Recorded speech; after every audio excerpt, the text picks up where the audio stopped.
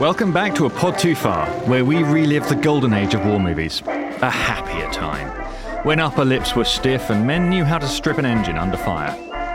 Today we're battling desert heat, minefields, quicksand and shattered nerves, all in search of a glass of lager.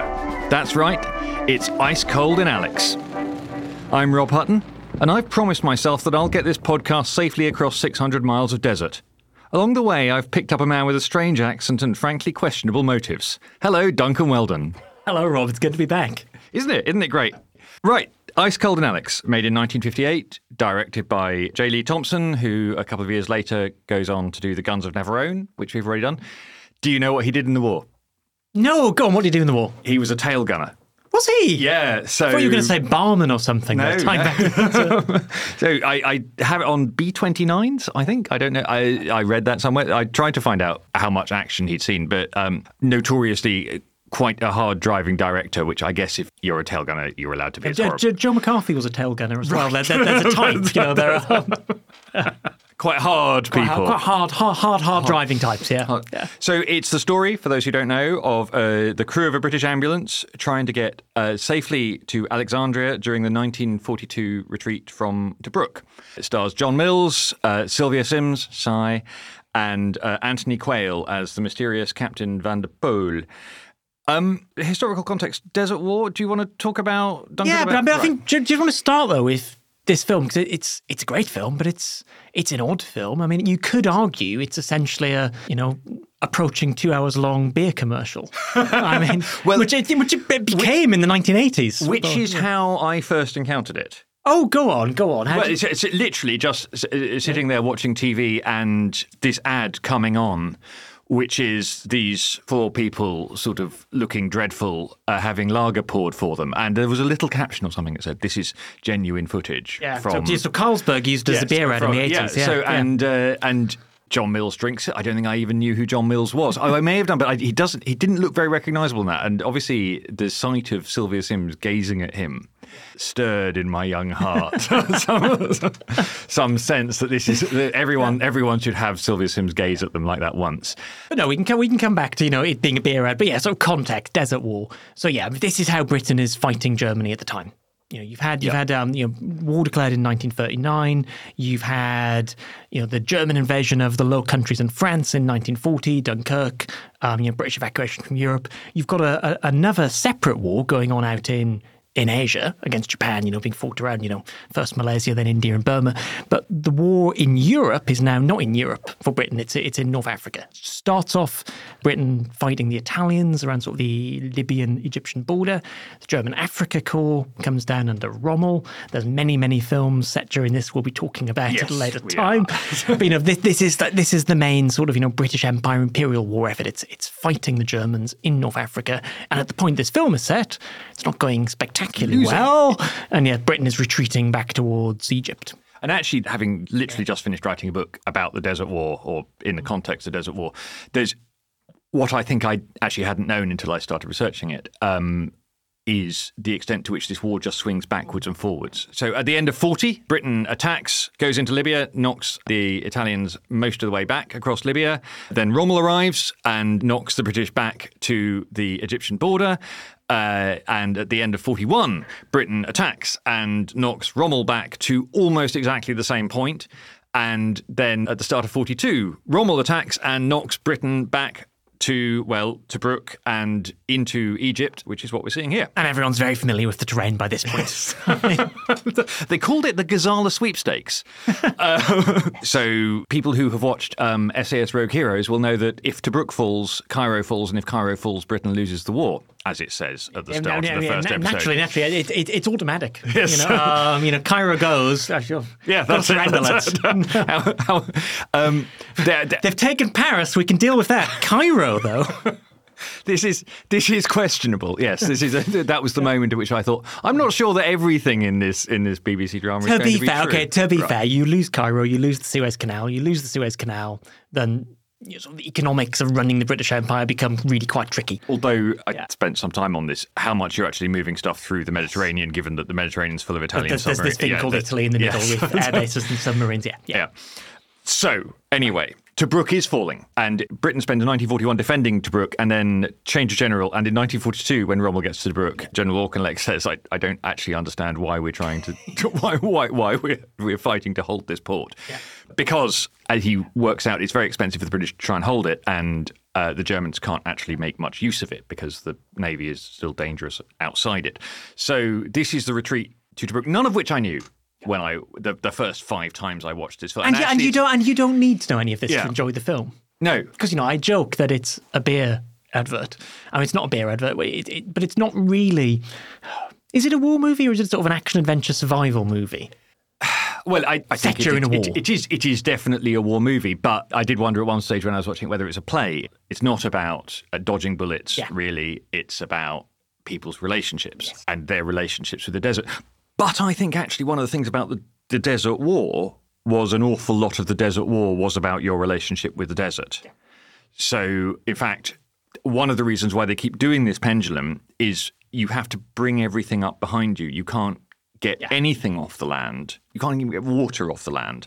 So the two ends of the pendulum swing are basically as far as the British can get while bringing all their supplies up this bad desert road, and as far as Rommel can get while bringing all of his supplies up this bad desert road. And so there is a feature of the war in the desert that is simply that, as we will come on to, the desert is the real enemy. And yes, if you're hiding out in France, you can live off the land forever, potentially. Whereas if you lose your column in North Africa, you're dead in a week, or quicker. One of the reasons we're doing this film, apart from the fact that we love it, is Sylvia Sims died this year. This is basically her great role. Yeah. And in fact, some of the critics even felt that she was slightly out of her depth in it. But I mean, really? Yeah, I don't know. Given that basically the character's role is to look beautiful and to be sort of plausible as this nurse who is falling in love with. I mean, the script doesn't give a huge amount of. There's not a lot for her to do. No. I feel she does everything with it that she could do. I mean, no. Whether I would feel differently about it if Carlsberg had not had her on TV every night for about 3 years in my teenage, I don't know. But she is at least the right age. All of the men in this film are far too old. But this is a reoccurring thing, though, isn't it? I mean, John Mills is nearly 50. For context, 3 years after this, Sylvia Sims will play his daughter. So we may come back to that as well. The other fascinating thing about the Carlsberg ad, which they literally just ran the scene. Because they used Carlsberg in the movie. Yes. And apparently it shouldn't have been Carlsberg, it should have been a different beer, but they used Carlsberg in the movie. So you can just lift the scene, put it on television, and then at the end of it you say, still the best lager in the world. And that's it. But there's then the Holston Pills. Well, apparently this was a response to Holston Pills. Yes. They were doing all these things with Griff Rhys-Jones where they cut him into The Great Escape and this kind of thing. And somebody at Carlsberg said, we're in a film too. And we're really in it. Yeah. So apparently also, and this is nice, all of the actors made far more from the Carlsberg ad than they made for really? Because presumably they were all getting residuals the whole time. Yeah. So well done them. It's enormously successful in Britain when it comes out.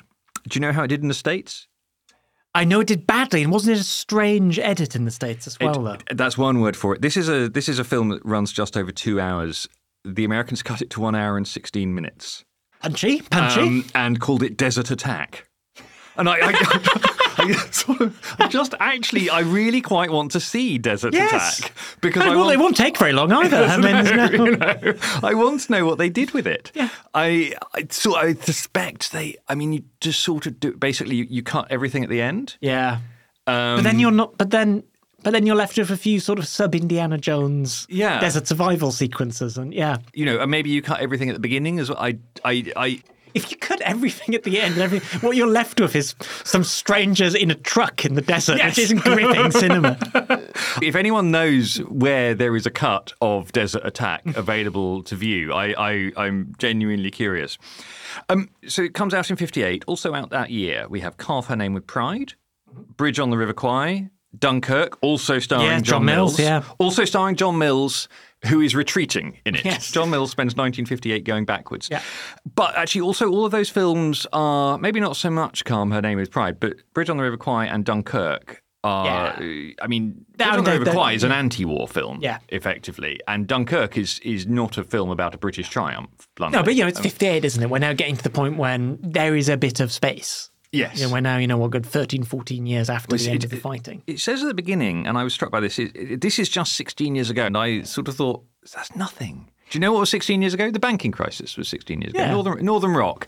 If, like me, queues outside Northern Rock are still current affairs, that's how far away this is in distance from the events. So, yes. I mean, this is like The Big Short or something. Watching The Big Short now, that sort of everything is broadly recognisable, and to everyone over 30 will have remembered where they were when they heard. It's worth saying as well that the fall of Tobruk is cataclysmic in British public opinion. I mean, in Cairo, Auchinleck thought this isn't that big of a deal.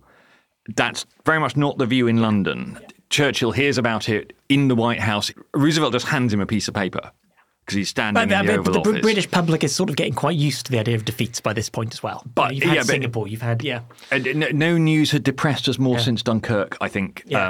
Now, actually, that's not Churchill. I think that's Hermione Ranfurly. Yeah. But this is it's big news. This is a low, and it's a big move in a low moment. Yeah. So you can sort of maybe understand, even though it's then sort of followed by El Alamein, you can understand why maybe it takes 16 years to get to this point where you can sort of have this reassessment. The other bit of the reassessment is there's this whole class war thing going on. So you've got, of these people in the desert, which of them would you most like to have with you if you were actually stuck in the desert? Oh, no, that's a good question. Let's look at it that way. I mean, possibly the South African / German as a right. Van der Poel. Van der Poel is he can he's helpful. He's helpful. He's strong. He can hold a truck up on his back. Yeah. That's. I mean, I can't do that. Yeah. If you can't have Van der Poel, who would you most like to have? Let's rank them in order. I mean, obviously, it'd be nice to be anywhere with Sylvia Sims. I was about to say, you're possibly getting into sort of nurse territory by this point. Let's as it were, put Sylvia Sims on one side. It's Tom Pugh, isn't it? It is. It is. So basically, the usefulness is the colonials. Yes. Followed by the NCOs. Followed by the officer. Yeah. And in the officers, the higher the rank you go, the more useless you are. Yes. So the brigadier is the most useless of. Completely. So that's interesting. It's interesting that we've got to that point, and and Bridge on the River Kwai has the same issue that your senior officers are idiots. We've obviously got to a point where you can make a very successful film in which you say basically. But I guess you've got to the point by the late 50s where you can look back, you can say, okay, in the end we won, but it took a bloody long time and lots of stuff went wrong beforehand. Both River Kwai and this and Dunkirk, 58 film.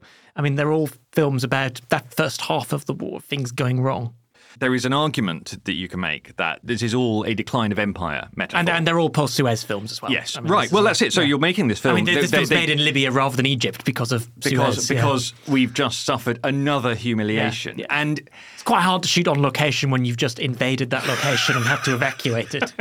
I mean, but Suez is a humiliation at the hands of the ruling class. Sure.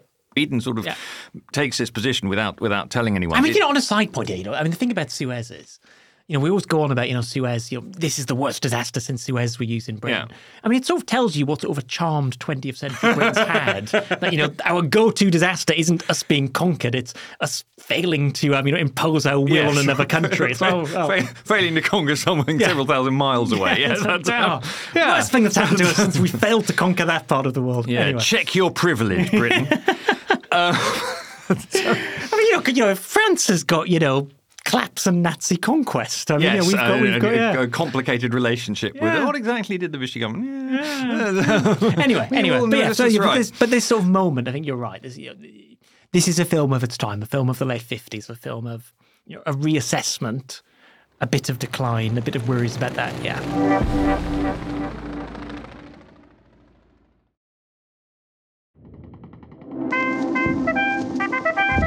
Let's go to the after-action report.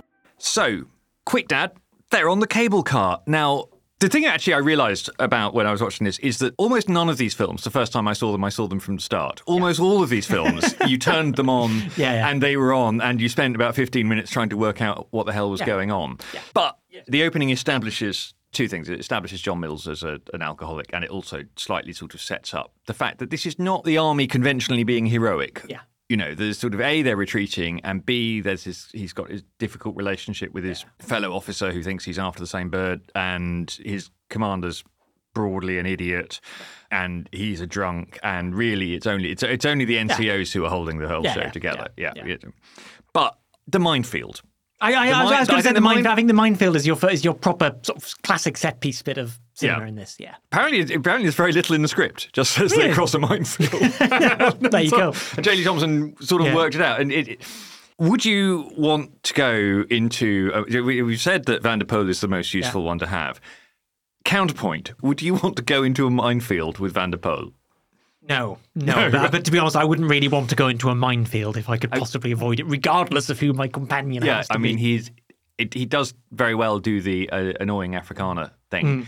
I have to say, about 5 or 6 years ago, I did hostile environment training, which you have to do these days if you want to travel with the Prime Minister, and because they're so horrible to you. Yeah. And in the course of which we had to go into a pretend minefield, and I was in a jeep with a group of Greeks who had been so gung ho about everything that they had already driven me up the wall that morning, and so you're doing this scenario where you're in your jeep and you're approaching, and suddenly you see an indication that there's a mine, and I say to the driver, "Stop."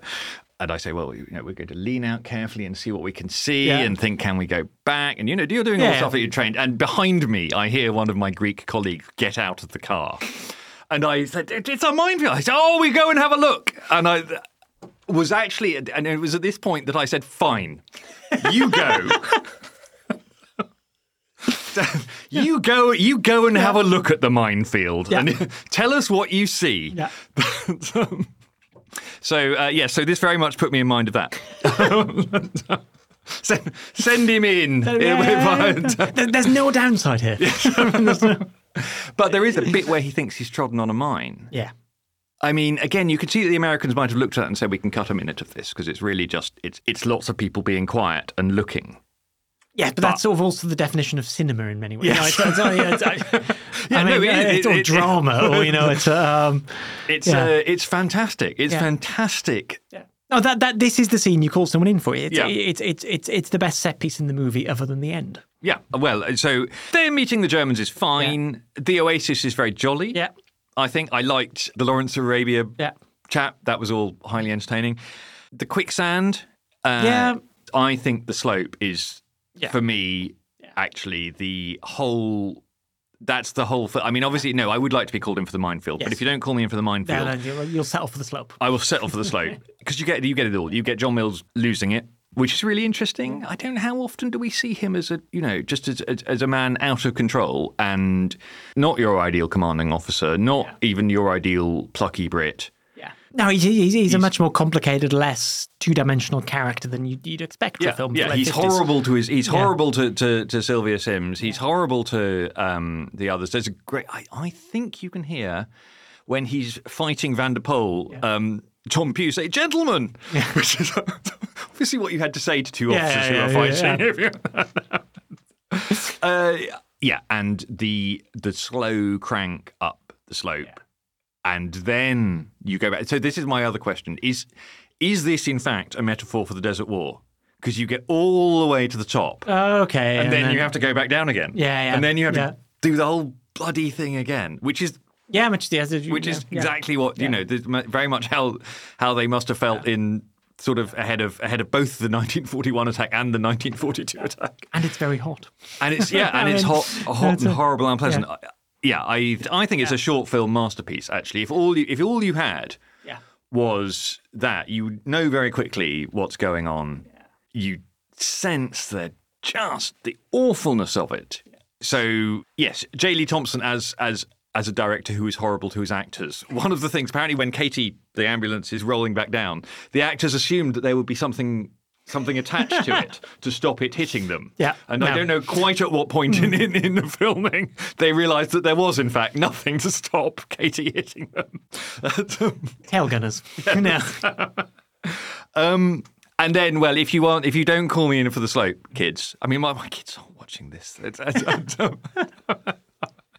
But if they were, I mean, it's black and white, Dad. But if you don't call me in for the slope, call me in for the bar. Yeah. But yeah, not much to go at that point either. I mean, but, if I were flicking channels and I saw the bar, I'm there for the end. Yeah, it might turn out to be a Carlsberg advert. It might turn out to be the film. Don't know at that point. Either is fine. Yeah. Apparently, there are increasingly exaggerated stories about how many takes it took. Yes, and it was all in the morning, wasn't it? So, they have to drink lager in the morning and, Yeah, but nothing else looks like lager. Yes. So, even in black and white. So, I think the one I believe more or less is that John Mills did this in 6 takes.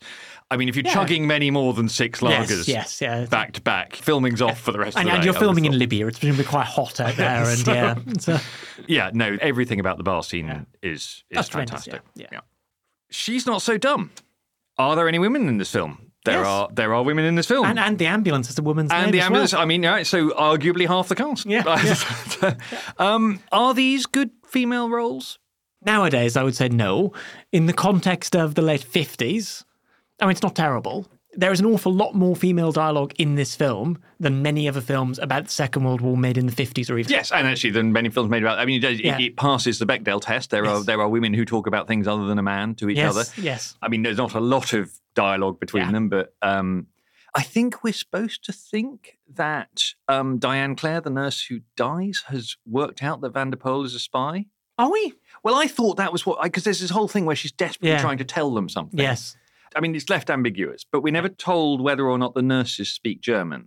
Yes. And there's this bit where Van der Poel talks to the German commander next to her, and you see her looking, and then she's trying to tell them something. Yes. And maybe I'd missed this particular nuance. So I think she's given a little bit of agency despite being a complete drip. Yeah. And Sylvia Simms Garry, I mean, as we said, there's not a huge amount you can do for the script, but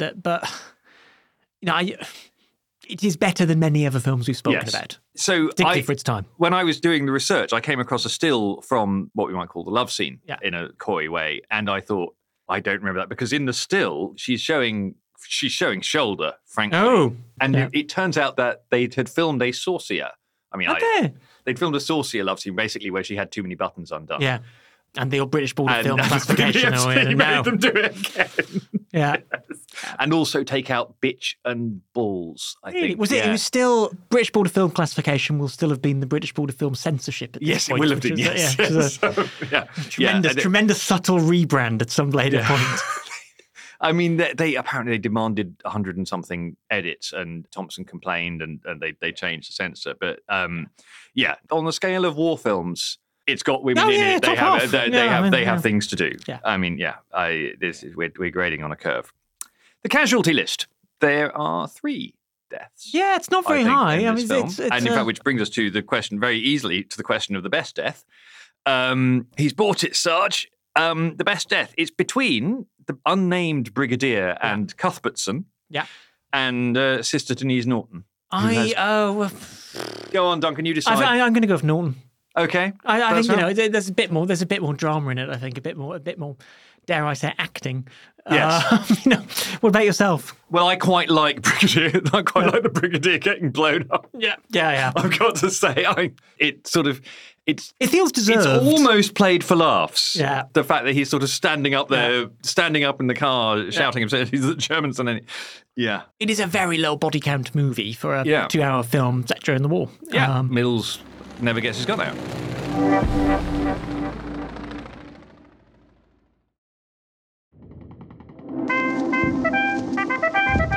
2 categories we normally do. The Cooler King Award for the most gratuitous American character. There are no Americans in this film. Why they had to cut it to an hour and a half, I guess. An hour and a quarter even in the stage. It's a film about losing. The Americans aren't in that. And who's in a tiny part in this who went on to be a legend? I just don't think I did actually. I sat there going through IMDb yesterday. I mean, the other way around it is that Sylvia Sims is a legend in this and went on to be in tiny parts in lots of other things. But we're still working. She plays the Queen Mum in The Queen. I think it's your point, isn't it, that this is almost like a play. It's a small film about the relationship of a handful of people. So yes, you don't have that sprawling cast. So I was interested because Thompson, if people have heard of J. Lee Thompson, they think of him as an action director because he'd made Guns of Navarone. He does Guns of Navarone really well. Actually, you can see in this what you would this scene in action films where you can sort of work out what's happening. Yeah. He does very well. He makes Cape Fear, the first Cape Fear. And he does, yeah. Oh, I didn't know that. Yeah. And he becomes a kind of a workman. Death Wish 4. Death Wish 4 is one of his credits, I think. But he started in plays, and he started in the theatre, and he started writing plays in the 30s. He's a playwright rather than a director. And I just wonder if actually the fact that you get this, really, it's a character drama. Yeah. Yeah. And everyone in it is great. Yeah. Yeah. There is actually, I've just remembered, there's one person in a tiny part who goes on to become what I would vaguely call a legend. Is it the ambulance? Is it featured later in? It is one of the Germans, and I think it is the German who goes to take the notes on the nurse's grave. Go on. Goes on to be the colonel in Allo Allo. Oh, there you go. Huge. Right. Yeah. We are once again going by the Rob Hutton definition of later stardom being 1980s television. But anyway. You would have, if you had seen him in 1985, you would have recognised him. Right. The Good Luck Award for the best meme. It's the end. It's the end. It's if you've been made into an advert. Yeah. It's the beer. You've won the meme thing. I would just offer, I love, and this goes with the best quote as well, really, when they watch the Brigadier being blown up, the response, Tom's response is, my toolkit. And John Mills is, my whiskey. Yeah, So that's I wouldn't mind that. And I sort of I think you could probably use some of the hill climb. Yeah. There are extended metaphor for There are moments in life that feel like you're very slowly winding an ambulance up a very steep hill. But it's the beer. Stiffest upper lip. Go on. Name one. It's not a stiff upper lip kind of movie, is it? Despite being 1950s. The Brigadier has a stiff upper lip, and that doesn't do him good. He gets killed. There's a solidity to Tom. Yes. Played by Harry Andrews, who is a character actor who is just in loads of these. You look at his credits. He's in The Battle of Britain. He's in other, and very versatile character actor. So he does an awful lot of roles like this, but he also sort of plays civil servants and officers. And you do feel that if you had Tom by your side, there isn't a desert you couldn't cross. Yes. At some level. Yes. And he is the person. He's the person who tells them how they can get Katie up the hill, all the way through. You can make the case. I'm not sure I'd go for stiff upper lip. No, it's not quite. It's not. It's dependableness rather. Yeah. Yeah. But again, this is not a raving alcoholic. No. I mean, but by contrast, is steady. Steady. Yeah. Well, it's the kind of chap who thinks that something might be leaking, so puts a pan underneath to check. Yeah, exactly. I mean, if you're going to be stuck in this car, ambulance, truck, whatever you want to call it. I mean, do you want the alcoholic, the incompetent guy, or the guy that turns out to be an enemy agent? I mean, or Tom. By comparison, this is your dependable guy. Yeah, but I just wonder as well if this is now what our hero looks like. Yeah, he's not offered as the hero. I have a feeling that in the novel that this is based on, he is more of a central character. But I haven't. I have to admit, read it. Nastiest Nazi. No, there isn't really one, is there? But this is the Desert War thing, though, isn't it? There's always this sense. I'm not sure how true it is, but there's always this sort of sense that gentleman's war, people call it, and I think that's partially because it's fought in an area where there aren't lots of civilians. There are some, but not very many, so you don't get that sort of civilian death, collateral damage, all of this on anywhere near the scale you get elsewhere in the Second World War.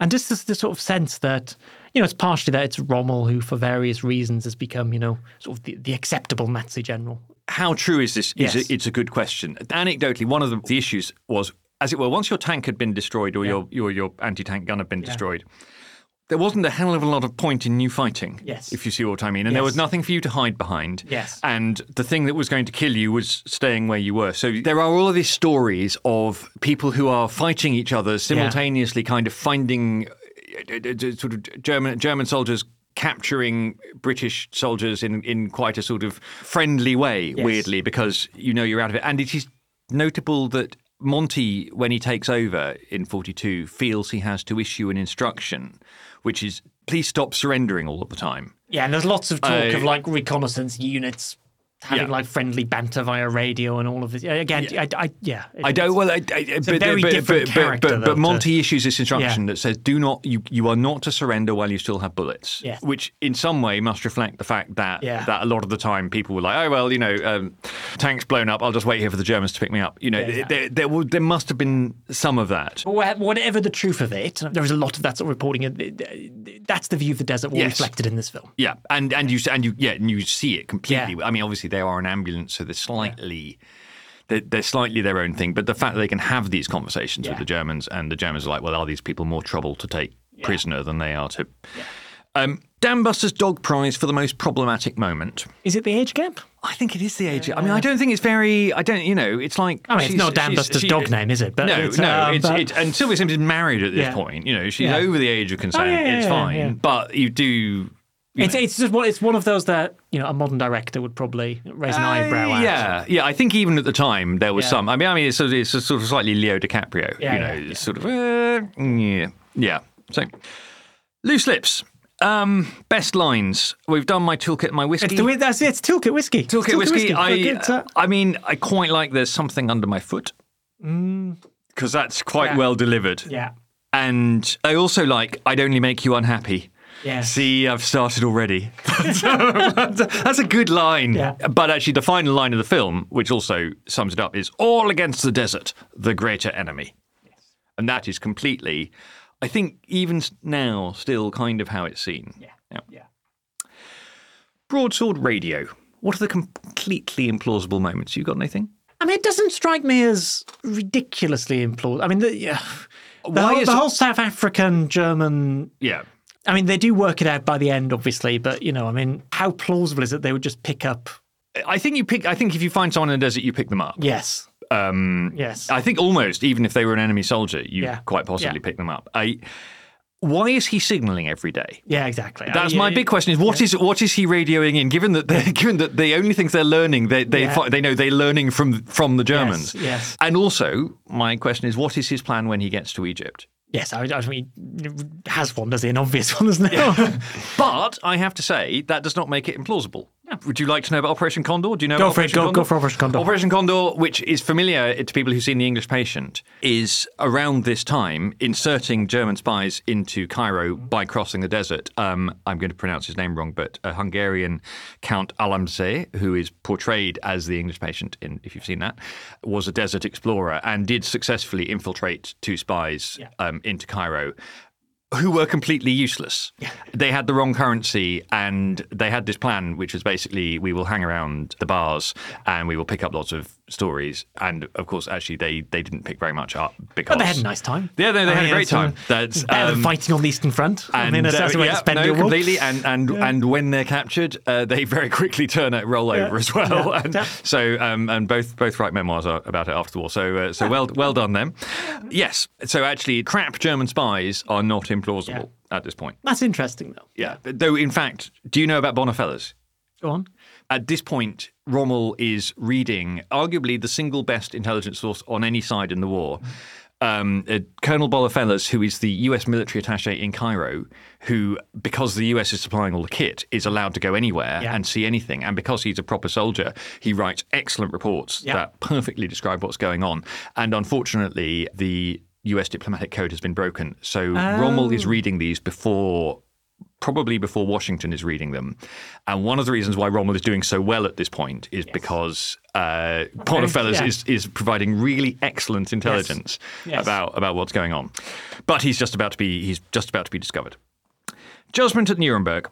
How many war crimes are committed in this film? Are there any war crimes? I don't even know. It's a gentleman's war. Machine gunning an ambulance, but they're running away. It's unclear. It's unclear. I mean, Also, it's not being used as an ambulance. I mean, you shouldn't machine gun the ambulance, but you shouldn't use it to... Yeah, but they're both in the wrong. Yes. Now, it says at the start of the film that this is a true story, but it's not, though, is it? It's based on... use of... Yeah. But it is based on a novel which is based on the real-life experiences of the author, who also wrote the screenplay, who died a couple of years after making this.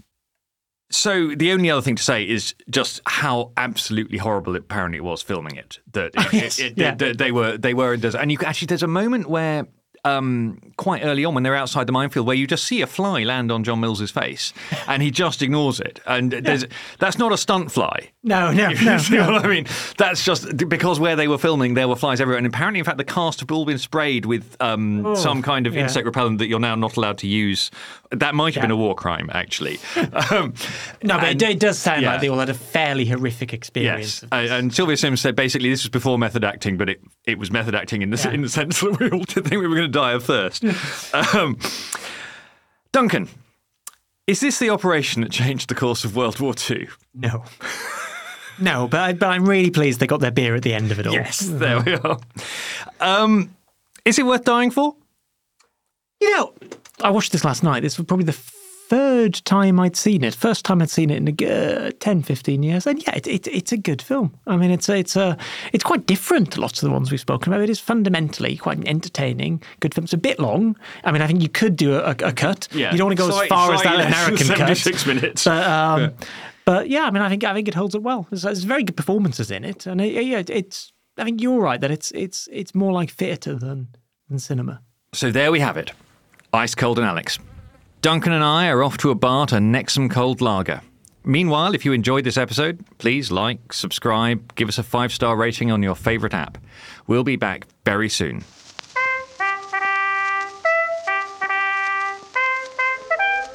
A Pod Too Far was written and presented by Robert Hutton and Duncan Weldon. Audio production and sound design by Simon Williams. Artwork by James Parrott. Lead producer is Anne-Marie Luff. Group editor, Andrew Harrison. A Pod Too Far is a Podmasters production.